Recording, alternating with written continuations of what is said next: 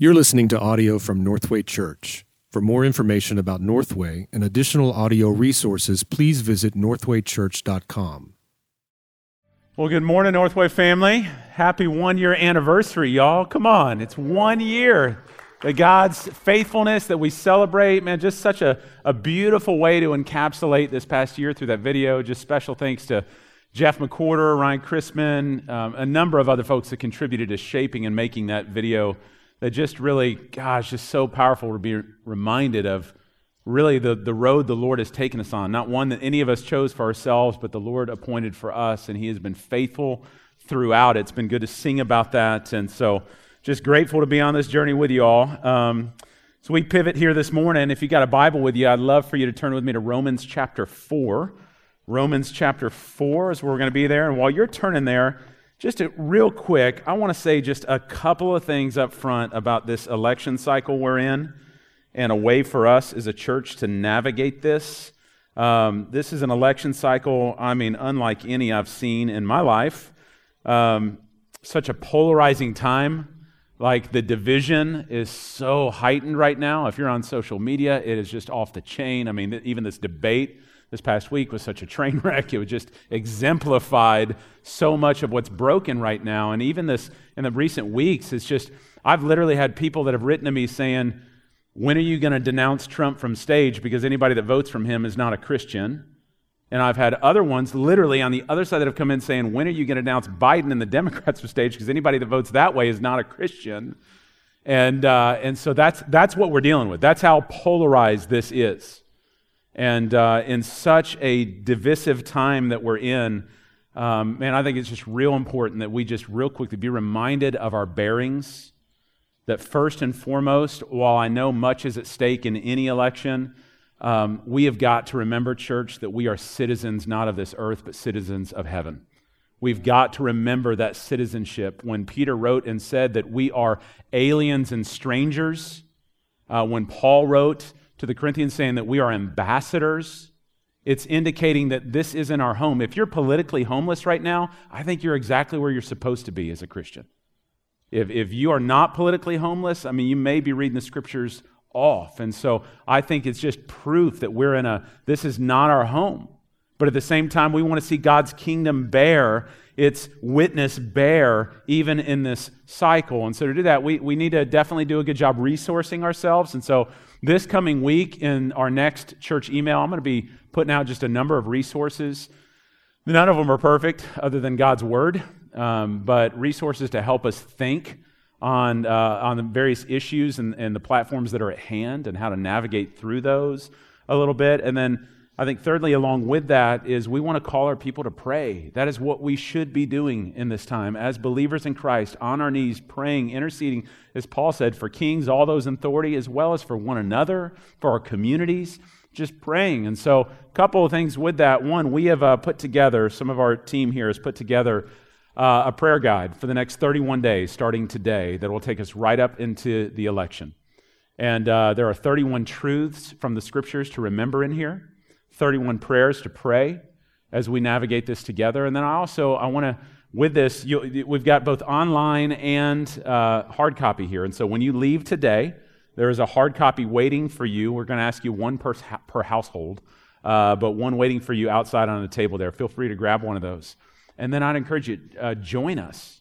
Join us tomorrow night for worship and prayer. We're going to gather outside here. We got this deck that's being built. We're going to scatter in the parking lot, gather out there, and just call one another to pray. A number of issues that are bearing weight on us as a church and a community right now that we want to intercede for. And then we're going to get one more before the election. November 2nd, the night before the election, we've got a worship and prayer that'll be here as well. And we want to give time to those, to really interceding. So take advantage of that and let's pray together. And then lastly, what I would just say is, y'all, as a church, can we just heed Paul's words in Galatians 5 when he said, every one of us have been given freedom in Christ.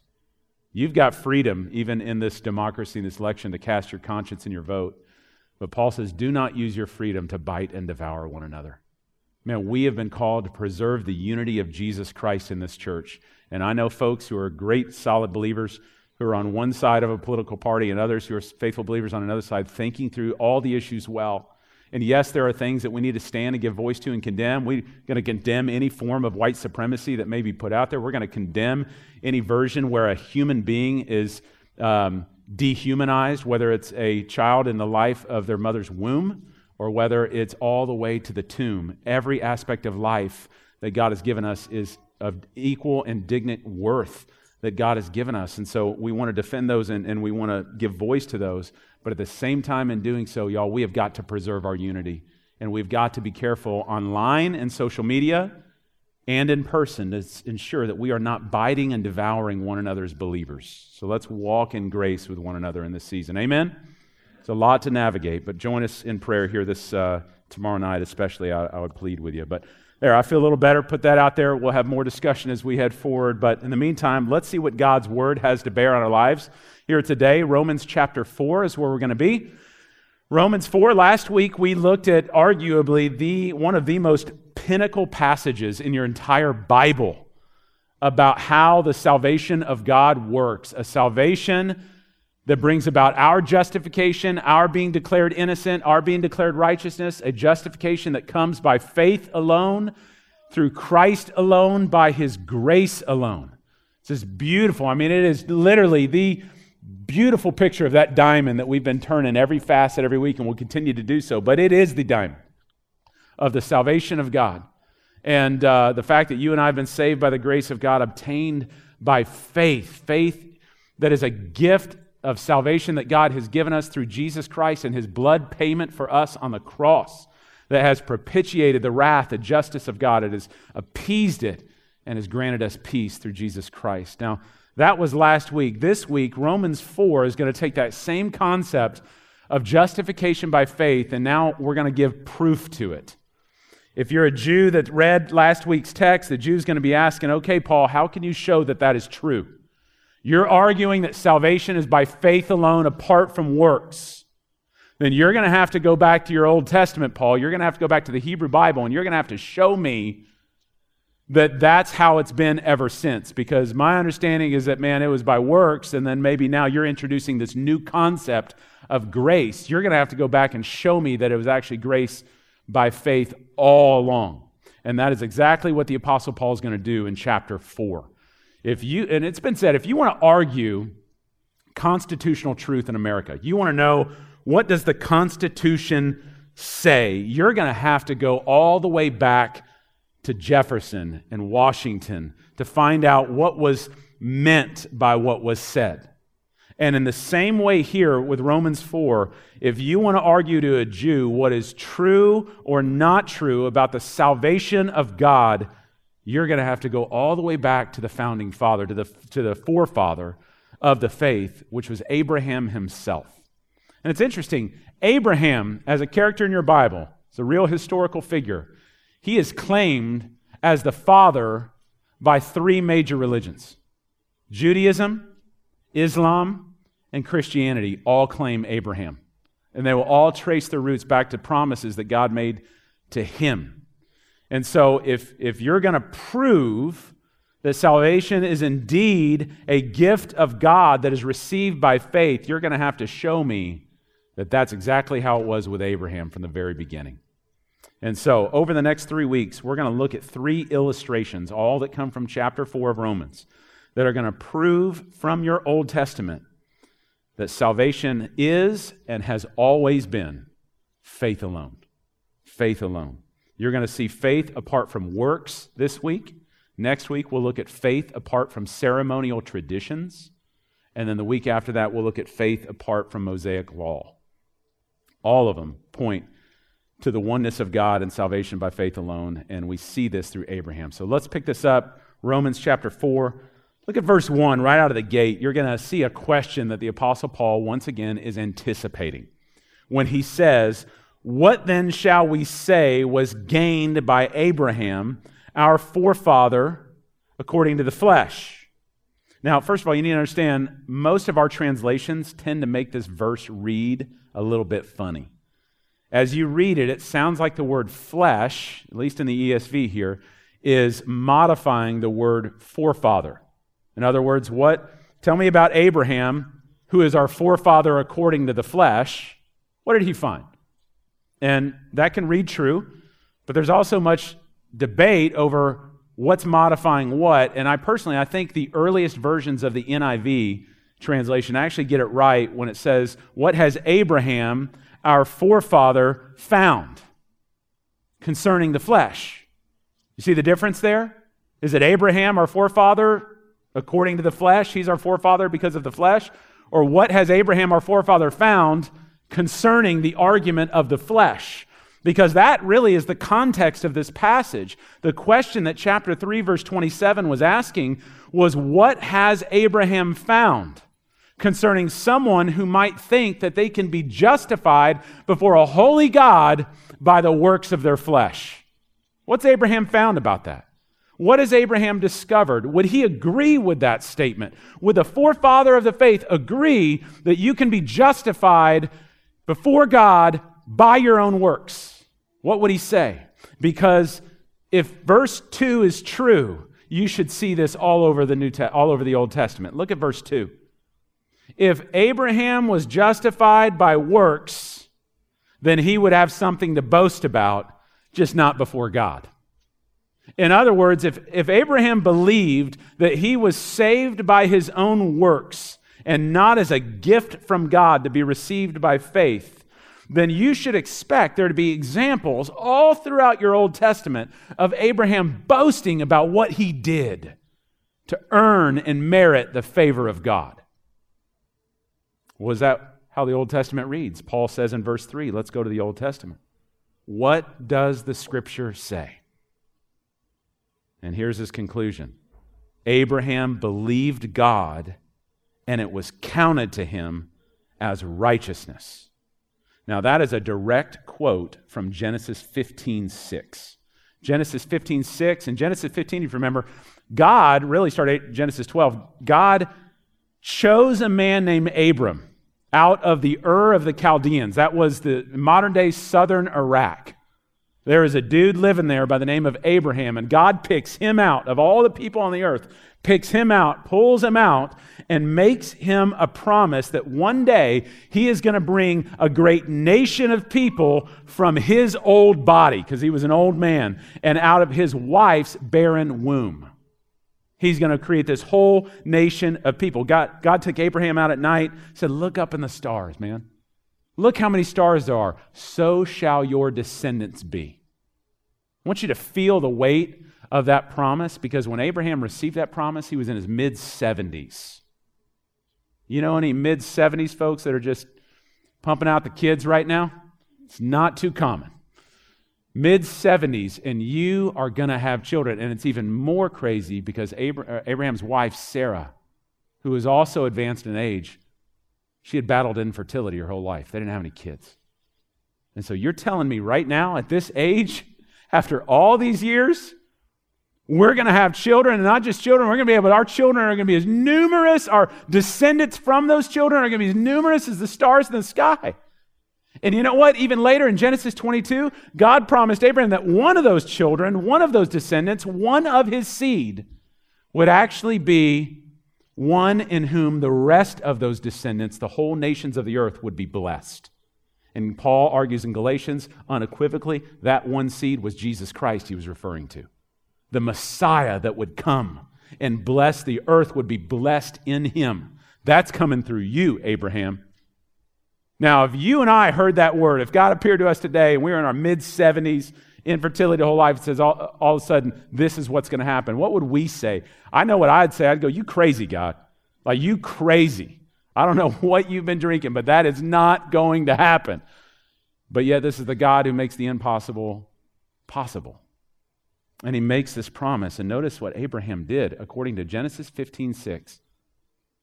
He didn't do anything. He believed. He believed the promise that God was going to do what God said he was going to do, that one day he would have descendants that outnumber the stars, and out of that a Messiah would come who would bring forth his righteousness. Abraham believed, and right then, upon belief, it was credited, it was counted to him as righteousness. Now, that word counted right there in verse 3, cited from Genesis 15:6, that can also be translated in some of your translations, reckoned. or credited or imputed. It's a mathematical term. It's a bookkeeper's term. It's a banking term. It's one of the most significant terms in the entire book of Romans. And it literally means to take from one account and to place it or transfer it to another. Now, this happens, by the way, every single week in the Sumlin household.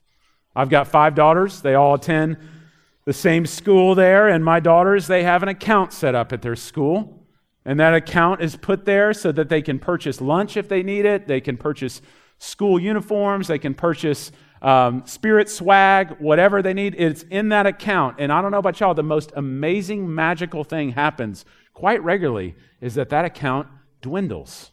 It disappears. It's fascinating how this works. And what happens in that moment is when that account gets low, the school calls me and my wife. They don't call my daughters. They call me and my wife, and they ask if we can add some funds to that account. And you know what I do? I take my hard-earned, sweat-earned money by teaching y'all that I have got, and you know what I do?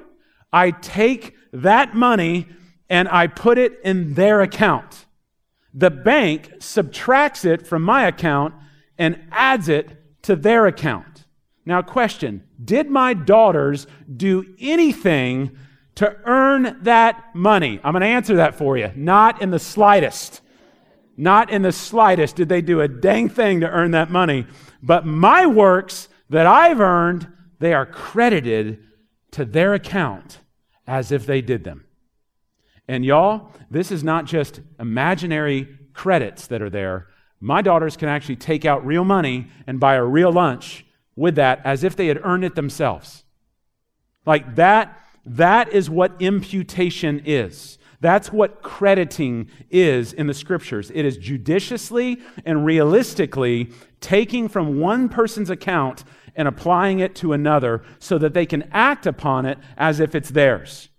And that is how Abraham was justified, declared innocent before God. That is how righteousness was added to his account. God pointed to the stars, said, "So shall your descendants be." The Messiah is coming through your line. And Abraham believed that out of the deadness of his own body and the deadness of his wife's womb, that God would bring a people and a lineage and a Messiah. Now, the object of Abraham's faith was undefined. He didn't know the name Jesus, but his faith was still in the person of God and the work of God from the promise of God. And he put his faith in it, and he was credited as righteousness. So point here, Abraham, the father of the faith, was not saved by being a good man. He was saved by putting his trust in a good God who would work on his behalf and provide a righteousness that was not his to earn. Paul, what he's going to do now is he's going to expound on that point by showing that what happened with Abraham was not just an anomaly in your Old Testament, it was setting forth the pattern for all who would come after him, including you and I, that salvation is by faith alone. You see this in verse 4. Paul says, "Now to the one who works, his wages are not counted as a gift, but they are counted as what is his due." Is that true? Let me ask, for those of you who grab a paycheck every couple of weeks from your employer, does your employer put those payments, those paychecks into your account simply because they are so grateful for the human being that you are? That just by you living on this earth and breathing air, we want to graciously give you this check. Is that why that's there? No. You didn't get that paycheck because of grace. You got that paycheck because that's what you worked for. You earned it. So according to verse 4, what kind of person is not of Abraham? Answer, the one who's going to work for their salvation. If you are going to choose to work for your salvation like you work for your paycheck, then Abraham can't be your father. Your father is going to be, as Jesus said, the devil. That is who you will be identified with. However, in verse 5, here's what it takes to be of Abraham. If you want to follow in the lineage of Abraham's faith, here's what you need to do. 3 things that have to be in place in order to be saved by faith. You're going to see in verse 5. By the way, Haddon Robinson called this the finest single verse in the Bible on salvation by faith, right here. To the one who does not work, but believes in him who justifies the ungodly, his faith is counted as righteousness. Now here's what I want you to do. I want you to underline 3 phrases there in that verse. First of all, underline the word ungodly. Then underline the phrase does not work. And then underline the phrase believes in him. There are only 3 biblical requirements for you to be saved by faith. And they're right there in that verse. Number 1, you got to be ungodly. Anybody not qualify for that one? If there's one person here who does not qualify as ungodly, I'd love to meet with you afterwards. Just find out about your life. But the truth is, Romans 3:23 said, we have all fallen short of the glory of God. Every one of us are ungodly. Check. Second thing, though, is you can't work for your salvation.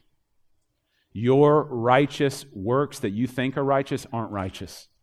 You can't work to try to earn the salvation of God. That's the second requirement. If you're going to come by works, your wage is going to be death.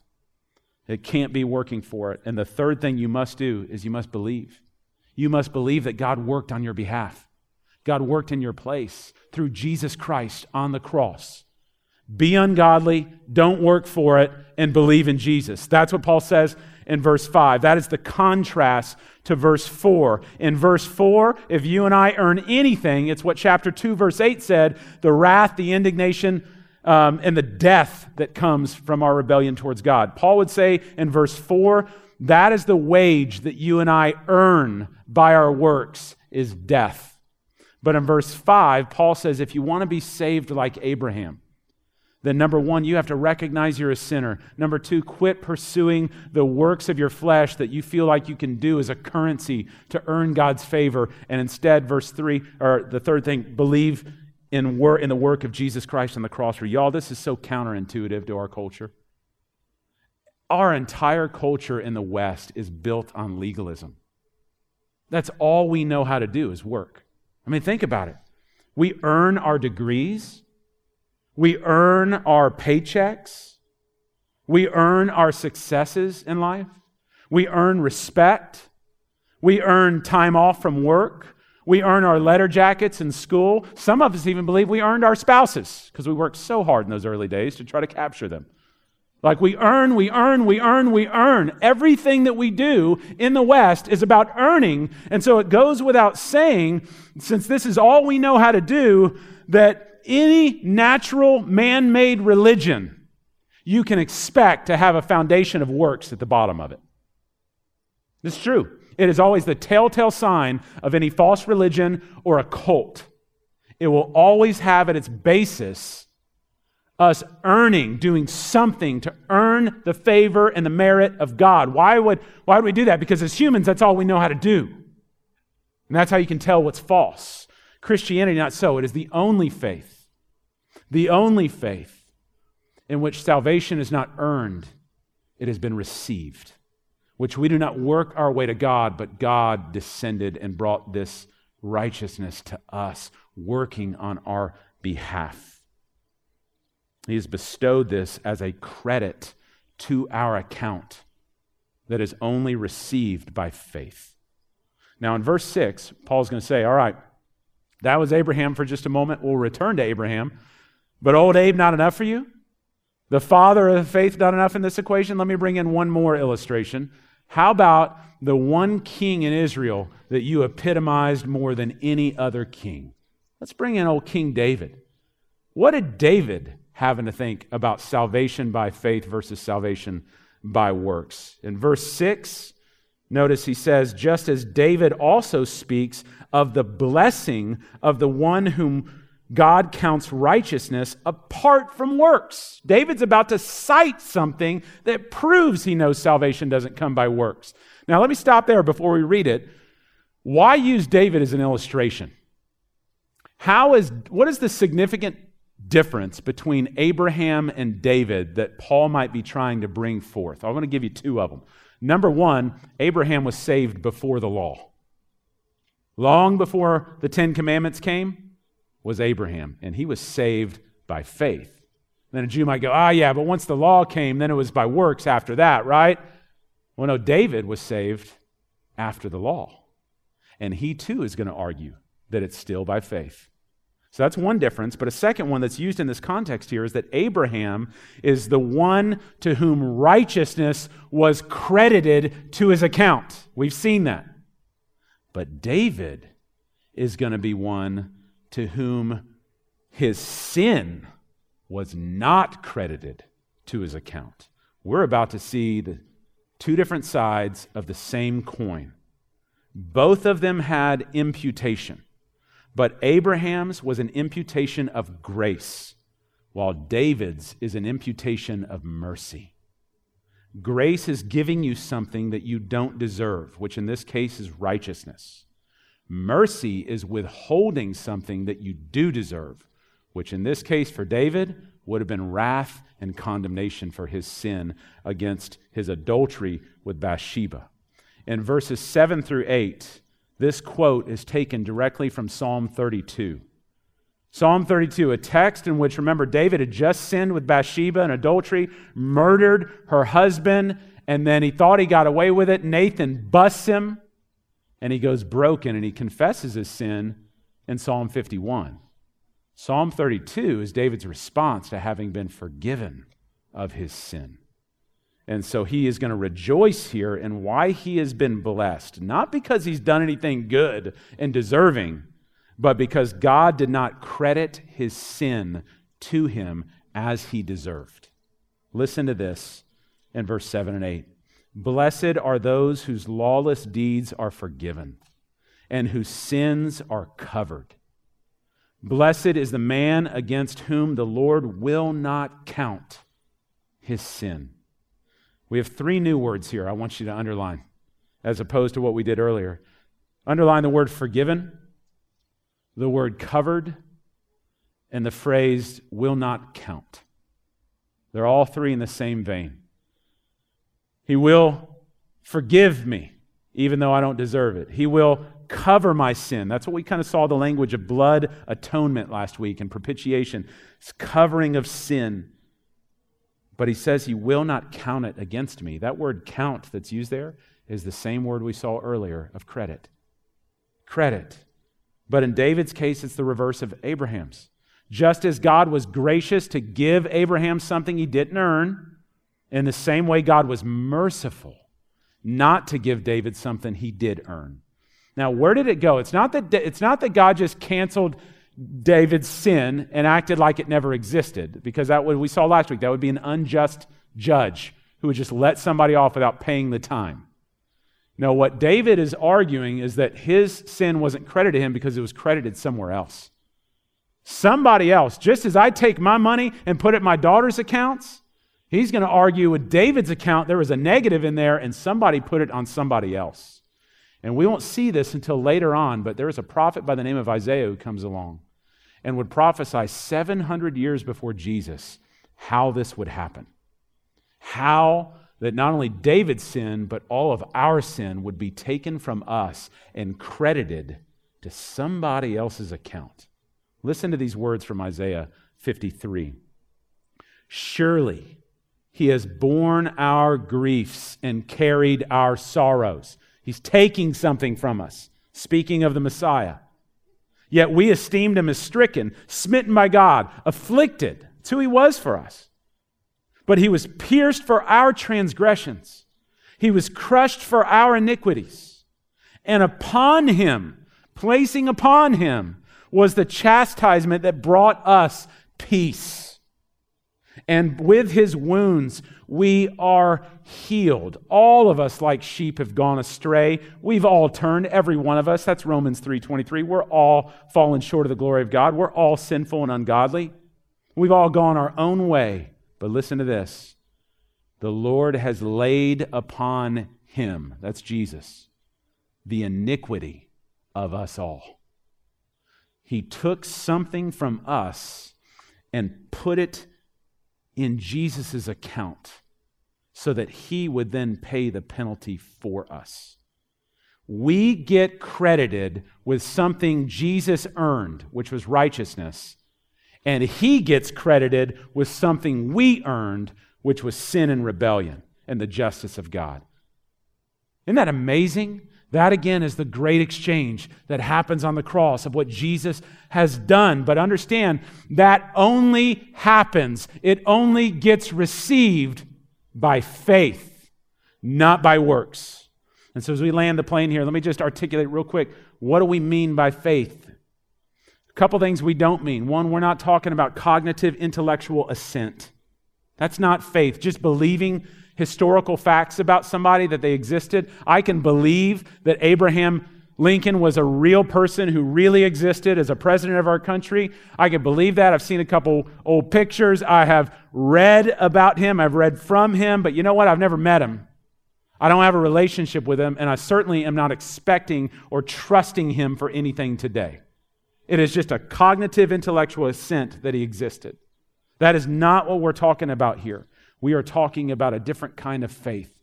At the same time, though, not only is it not cognitive intellectual assent, it's also not just an ignorant faith either. And we experience all kinds of ignorant faiths every time, every week, every day to some degree. Remember back in the day when you used to fly airplanes? We used to ride on airplanes in the old days. When you got on those airplanes, how many of y'all just took about 30 minutes to stop and go into the cockpit, sit down with the pilots and go, okay, let's talk about this. Can I see your degree? Can I see where you went to flight school? Can I make sure that you have enough hours under your belt to do this? That you're qualified? Can you talk to me about all these instruments work? No. None of us have done that. We can't even get in the cockpit anymore, right? We go sit down and we just trust it's going to happen blindly and ignorantly. We don't know what's going on in there. We just assume it's all going to work out for the best.